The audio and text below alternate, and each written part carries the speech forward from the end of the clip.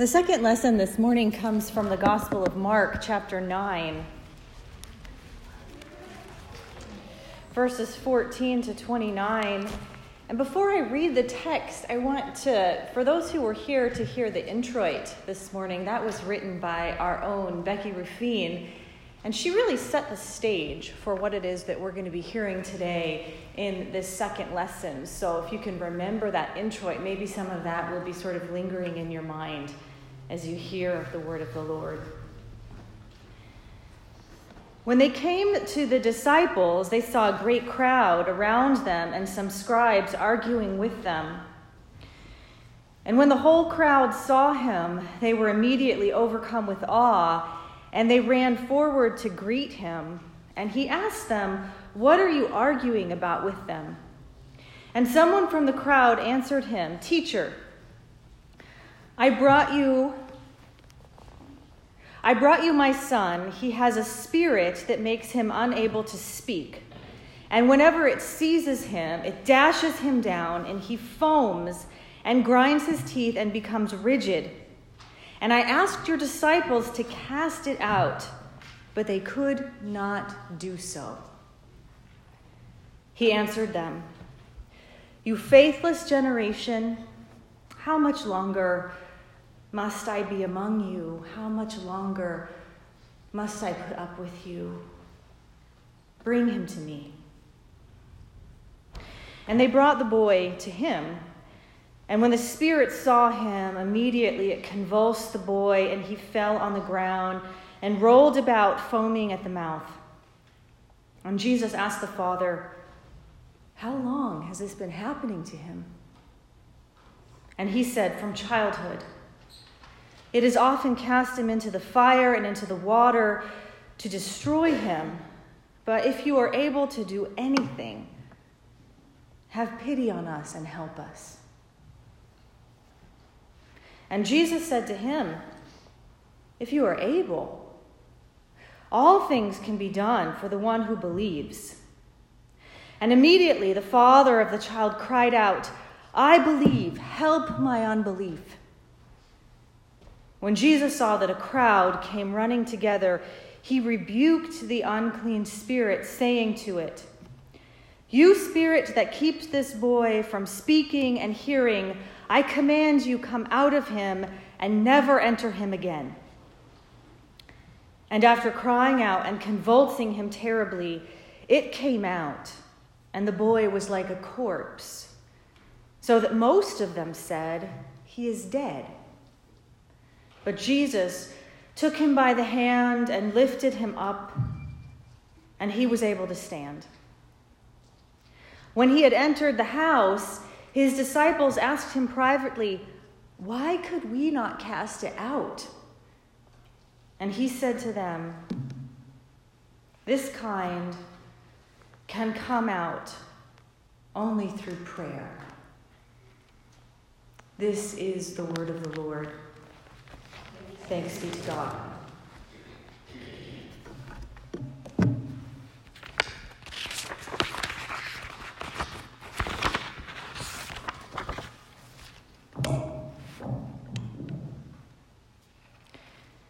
Well, there's a lot going on, obviously, within our country and within our world, but today I want to pause for a second and recognize that we, as a culture, should take a moment to both mourn and celebrate the life of the great Billy Graham.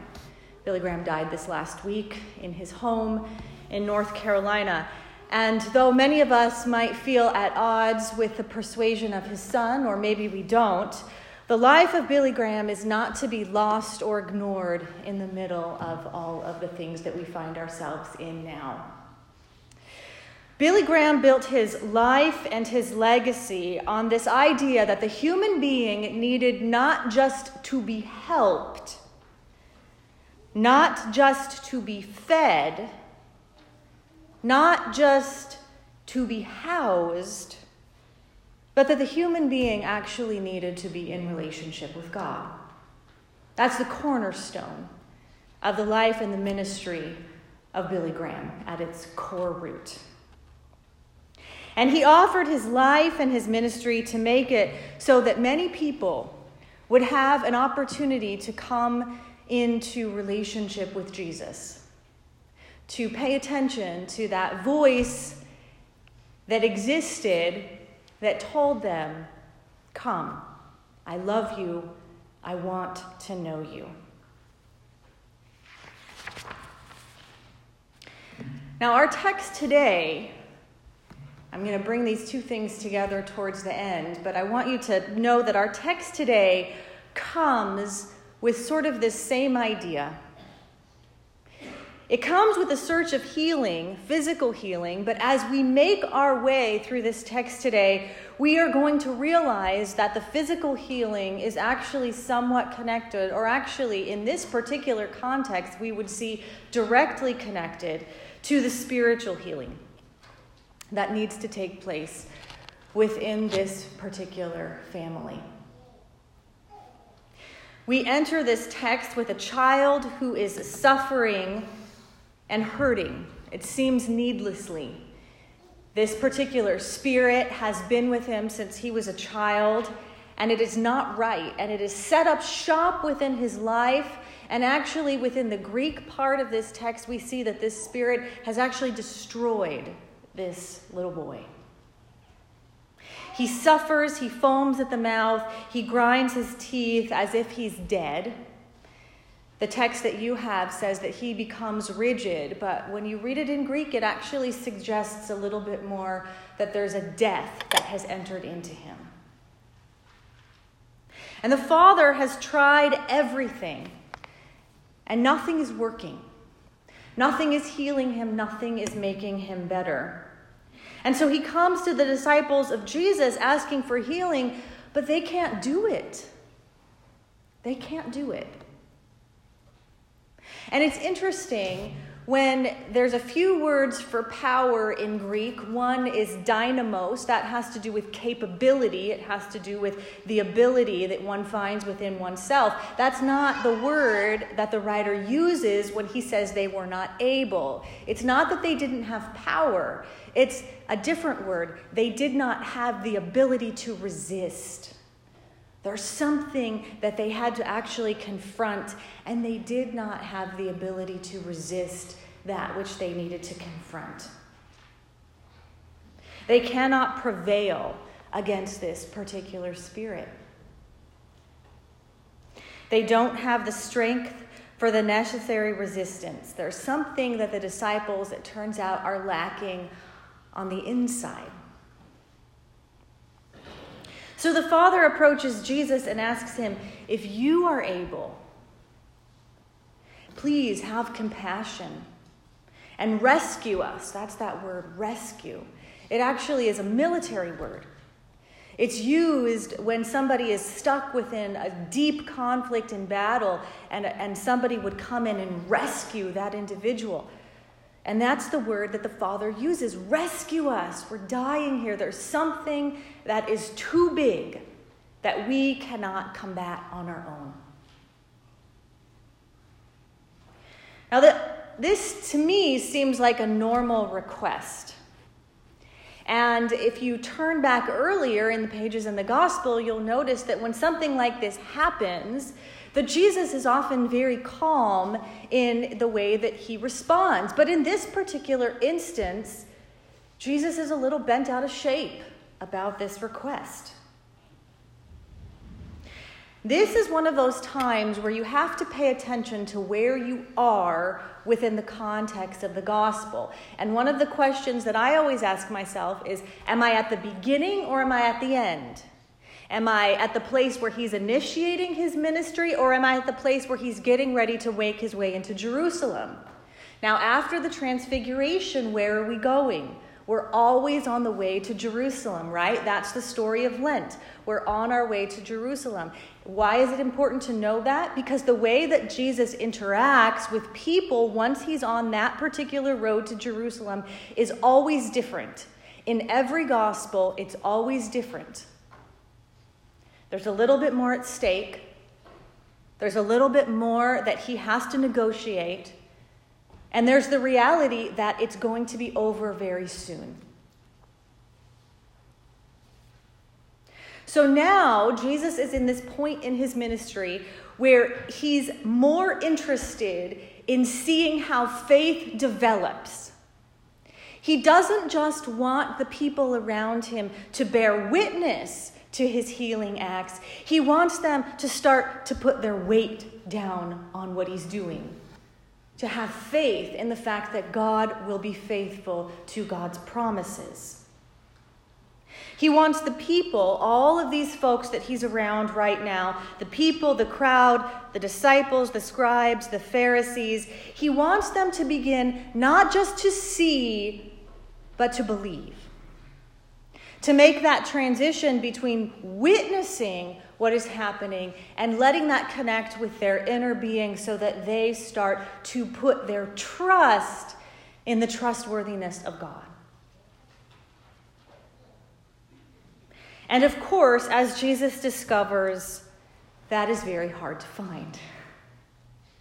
Hard to find in the first century, hard to find today. When we look out at what seems like an impossible reality, how do we put our trust in the trustworthiness of God? That's the story of the Father in our text today. And it seems that what Jesus is asking for is not necessarily rational. It's not an immediate sort of logical choice for this particular father to just notice that, okay, Jesus is here, everything is going to be fine. What Jesus is asking for is a radical step of courage that claims that God is indeed actually for the world. And as we look out on our world today, and as you could see how maybe put your feet within the feet of this father whose son had suffered since childhood, you could see how sometimes that is absolutely one of the hardest things that we can be called to do. To believe that God is indeed for the world. And Jesus doesn't get that. Not in this particular instance, with this particular father. The sentence that I want us to notice in particular is the one where the man then says to Jesus, "If you are able, rescue us." Rescue. And Jesus then returns and has this very interesting interaction with the man. He says, "If you are able." Now, there's some judgment that's wrapped around that in the English translation, but really Jesus is just asking, if you are able. He's sort of turning it back, saying, if you are able. And then he uses that same word and he says, all things are able. It's the same exact word that the man uses. All things are able for the one who is having faith. See, belief and faith are the same word in the New Testament. One just is a noun, the other is a verb, but they're the same exact word. We get them translated two different ways, but what Jesus is saying is all things are able for the one who is having faith. The one who is able to take that radical step of courage to say, somehow, in spite of all the odds, I believe that God is for the world.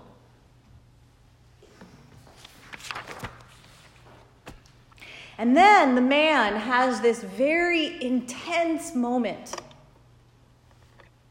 And he cries out. He says, I believe. There's this moment in the present tense. I believe, he says. Or the other way that you could translate it is, I am having faith. And then he cries, rescue, please rescue the unfaith of me.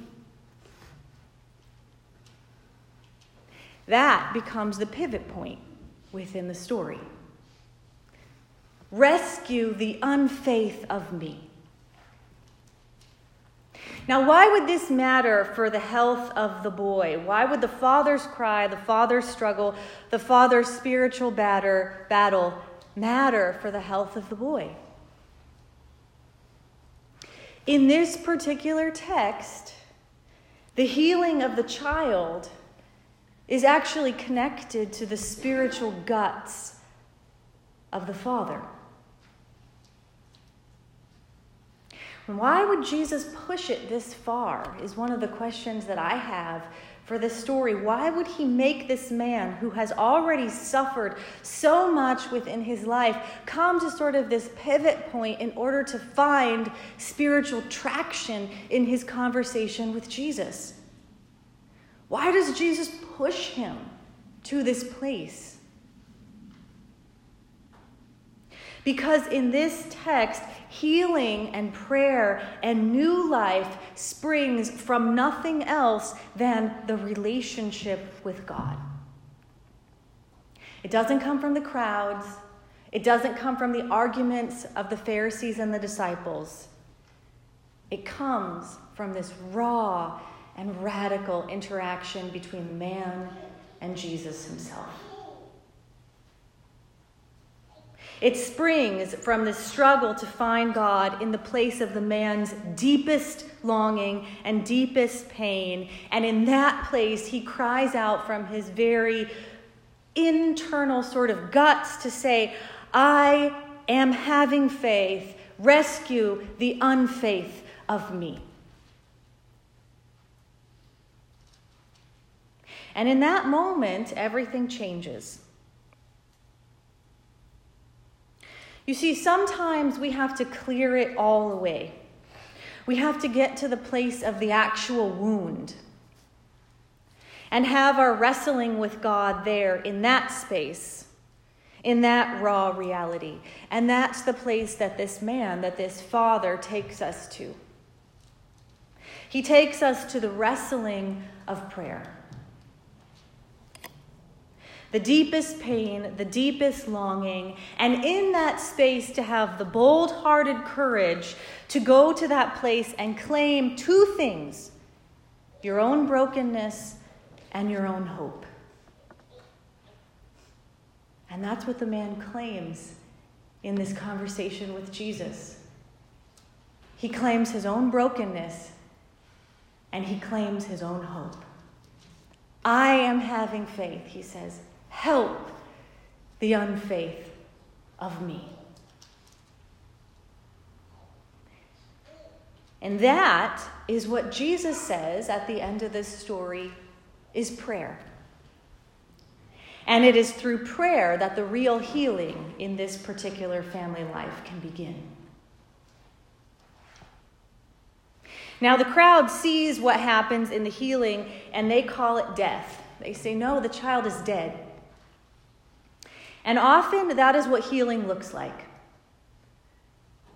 Real healing rarely first emerges as normal life. When we get to the end of our rope and when we look straight into our hope and our brokenness, even when Jesus is right there touching the boy himself, it still looks just like death.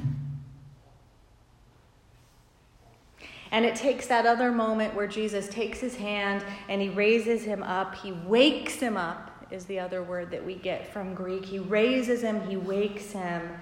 And then that moment becomes the distinction between the life before the healing and the life after. And the disciples have an honest question. They say, why couldn't we do this? Why couldn't we do it? Prayer, Jesus says, this kind only comes out through prayer. You see, prayer and life are connected. Prayer and healing are connected. Prayer and relationship are connected. Our relationship with God, our prayers, they affect our loved ones around us. That doesn't mean we always get what we want. See, that's the mistake that we often make with prayer. We think that prayer is like wishing. It's not wishing. It's wrestling. It's struggling. It's coming to terms with our own brokenness and our own hope. To go to the place of our deepest need and there to yell out to God. That is the space, the traction in which physical life is altered. Sometimes we also get confused about the language of prayer. We think that prayer means having our lives together, knowing what to say, knowing how to talk to God, getting all of the words right. Or we think that prayer means that we're spiritual giants, or that perhaps only spiritual giants are those who can lead us in prayer. Friends, I don't believe that that's what this text is leading us to say today. This text is about regular old families, regular old people who are honest about their shortcomings and their hopes and their sufferings, and who are willing and who have the courage, I will say, to bring this into their conversation with God. And this then becomes the life of prayer. The Washington Post published an article about Billy Graham this week. There's been a lot of articles that have been published, and the Washington Post made an attempt to reconcile the Billy Graham of our nostalgia and the Billy Graham of real life. And part of that reconciliation had to do with an interview with Ruth Bell Graham, Billy Graham's daughter, who had one of the best ways of talking about her family in a very real way. You see, this was a family that there was a lot of pressure on. This was a family that had to live up to unrealistic expectations about what it meant to live in the world as followers of Jesus Christ. And the reality is that this family was just a regular old family trying to get it together to make it one more day. And so as Ruth Bell Graham reflects on her life, she says this: there was no, or actually this is the writer interviewing her, but there's a quote in the middle of which I will alert you to. She says, there was no question her father loved them, but his ministry was all consuming. Quote, we have coped, she said. We have not rejected them or Christ. We're all involved in some form of ministry. We have done well at living up to people's expectations, but it is a burden. We were not a perfect family, and I am tired of people saying it. I don't want to be indiscreet, but God inhabits honesty, and I'm not good at image management. Ruth then later goes on to reflect on the divorce that she experienced within her life and how that impacted her father's ministry. She said, at first I resorted to my familiar pattern of denial, covering over my hurt with spiritual platitudes. I prayed, I fasted, I forgave, I claimed Bible promises. I did all that I had been taught to do, but I also hid my problems from everyone, humiliated that others, especially my family, would find out. She goes on to say that when she finally had the courage to move through with her divorce, she realized that in hindsight, it was barely a blip on the radar screen. And now she reflects in this way. She has used her experiences to communicate the truth that even the most famous Christians are not exempt from the problems that trouble the most people. Quote, we all, she said, still have to work through the mess and the muck of life. You can't just slap a Bible verse over a wound and expect it to heal. End quote. Friends, our text today does not invite us to minimizing prayer in that way. It invites us to actually bringing the raw reality of our brokenness to the person of Jesus, to lay it down there with all of its strange sentence patterning. I believe, rescue my unfaith, my unbelief. This is the season of Lent, and we continue to be invited into the world of prayer. Let us not mistake prayer for wishing. Let us not mistake prayer for spiritual platitudes. Let us instead have the courage to engage in the reality of what prayer invites us to, and to see how then that might change the physical reality of our lives. Let us pray. Oh Lord, we come to you with words that we know are not enough. There's things that are within our guts that we can't even figure out how to say. And later on, within the space of our service, give us time. Let your Spirit draw those things out so that we can each cry out to you in the way that we need to, so that you may heal us. In Jesus' name, amen.